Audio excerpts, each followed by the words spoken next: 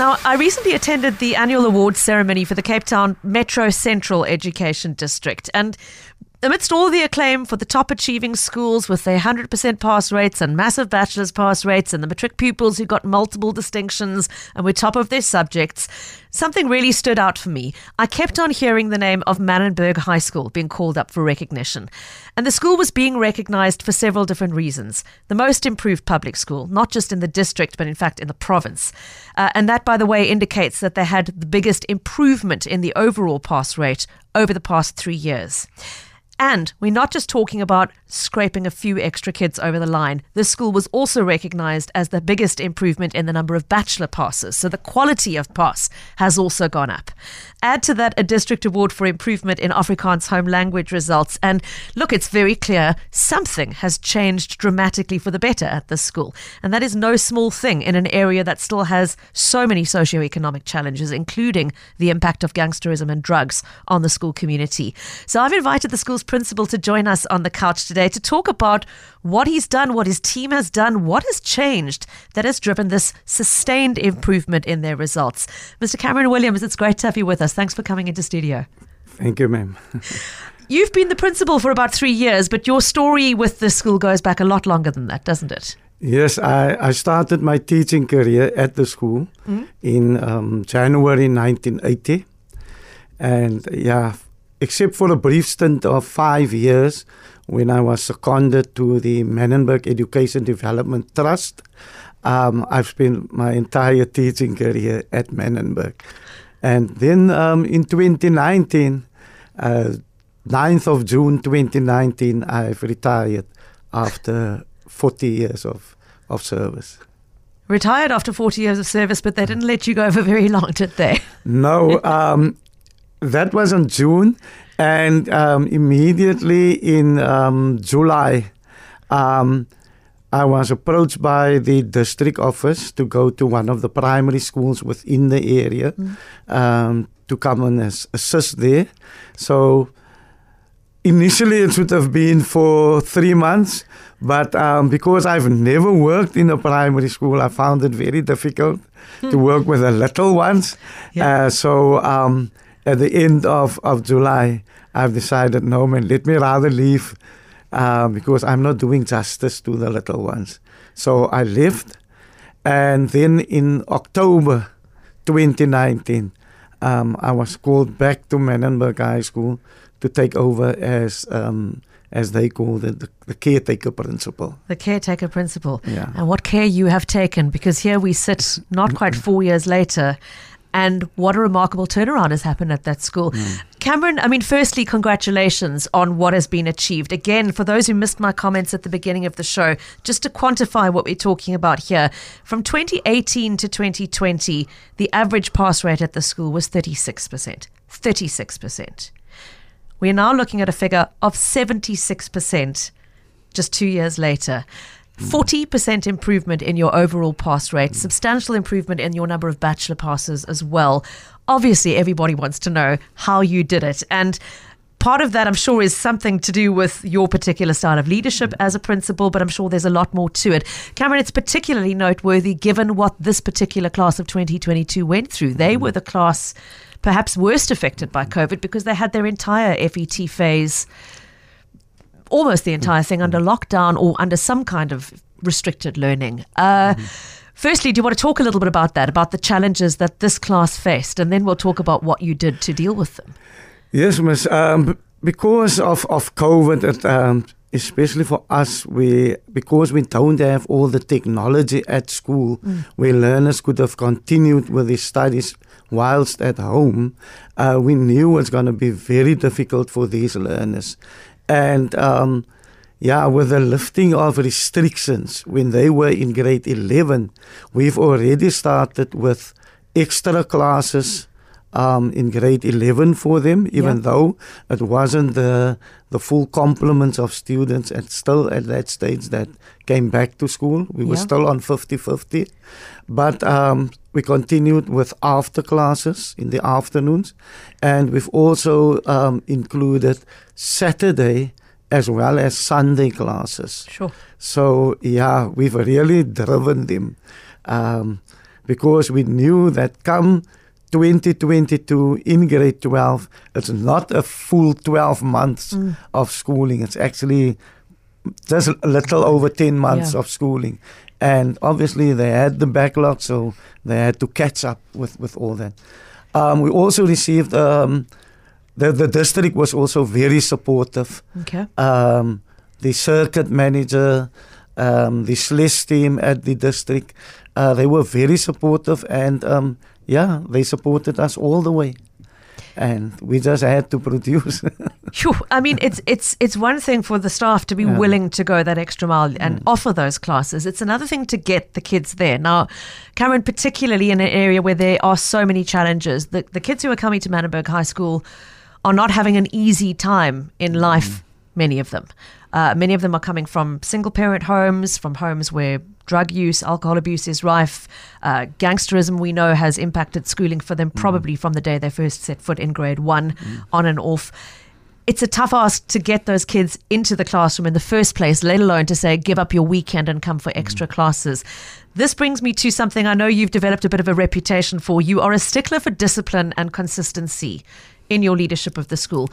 And I'm guessing it must have taken a lot of that to get those children into the classroom every weekend. Talk to us a little bit about the role that played. Yes, Miss. When I took over as principal, especially, I said the first thing that we need to tackle is the discipline, but not discipline only of learners, discipline of staff, as well as the discipline of the parents. Because we see this like a little triangle, right? With the learner on top, and at the bottom we have the educators and the parents sort of supporting that learner that is on the top of the triangle. Yeah. You see. So I'm a disciplinarian. I don't walk around with a stick. That's not the type of discipline I'm talking about. But time on task. Learners must be at school on time. But it's no use the learners being at school on time if the educators is not on time. So when I took over, the first thing I did was I've extended the school day for educators by half an hour. So no longer had educators sort of the privilege to arrive at 7:45. They had to be there at least by 7:20.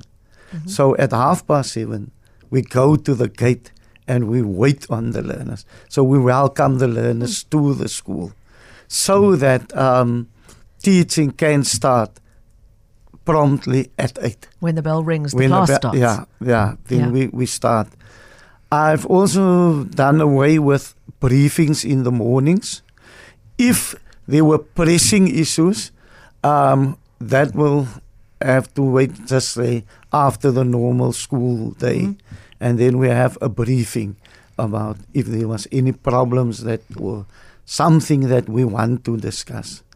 Staff meetings is also kept on a Friday after people have been to mosque. So there's no staff meetings during the school day. Because that takes a lot of time. Obviously, when you have your staff meeting, there's always the one, we know we must stop at past, right? But now we carry on. Just this last question, this last comment. So, we do it as of 2:00 on a Friday afternoon, and then we can have our discussion right through to whatever time we want to. And then we don't take learner time or teaching time. So that is the type of discipline that I'm talking about. So time on task, utilizing every minute available in that day on the core focus of teaching the kids. How have the kids responded to that? They see that kind of discipline filtering down into the staff. Does it then filter into the learners? Yes, Miss. As I've told learners that we'll close the gate at 8:00, and we don't allow them in. Now, I know that is not supposed to happen.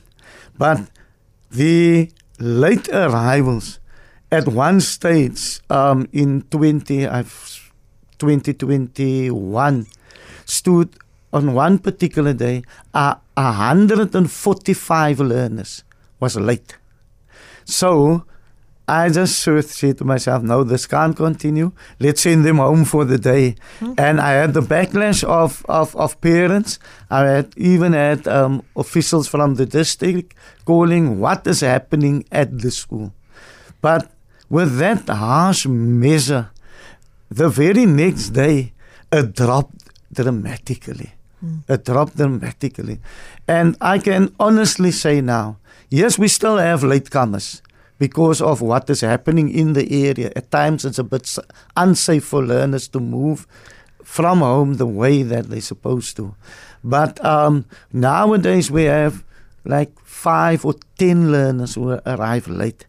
And we don't lock them out. They have to wait until the first period is done.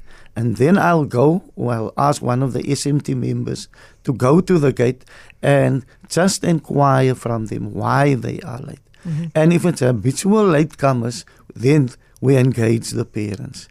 And I'm at school at 6 o'clock in the mornings. Sure.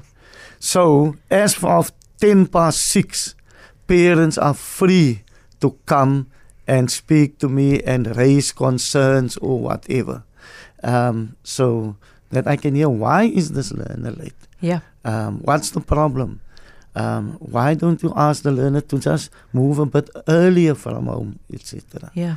So late coming, I can say comfortably, it's almost non-existent at the school any Fantastic. longer.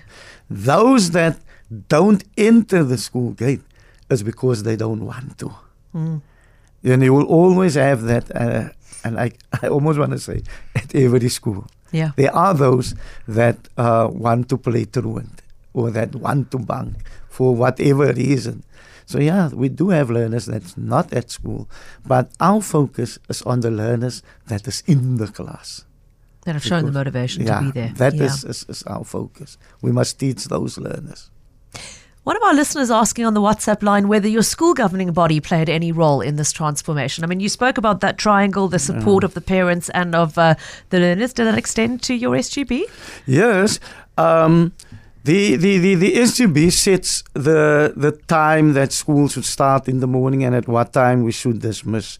So they're the governing body and they do have an important role to play. But I had to persuade them that, listen here, it doesn't affect the learners so much. It affects the staff. The staff day has been extended by half an hour and not the learner day. The learner still starts at 8 o'clock and they still dismiss at 10 to 3. It's only the staff that must arrive earlier. Yeah. And in that way, yes, I've got the support of the governing body. I also told them what the motivation behind it is, that staff needs to come earlier because we must set the example. Forever people are saying that in an area like Menenberg, the only role models is gangsters. But we as the educators, what are we then? Aren't we role models? So we must set the example. Learners, one of the principals said to me once, and that was Mr. Najjar, and he said that learners like rules. Learners wants to be ruled. It's the teachers, it's the educators that's the problem. You see? So if we set the boundaries for learners, they will follow that boundary.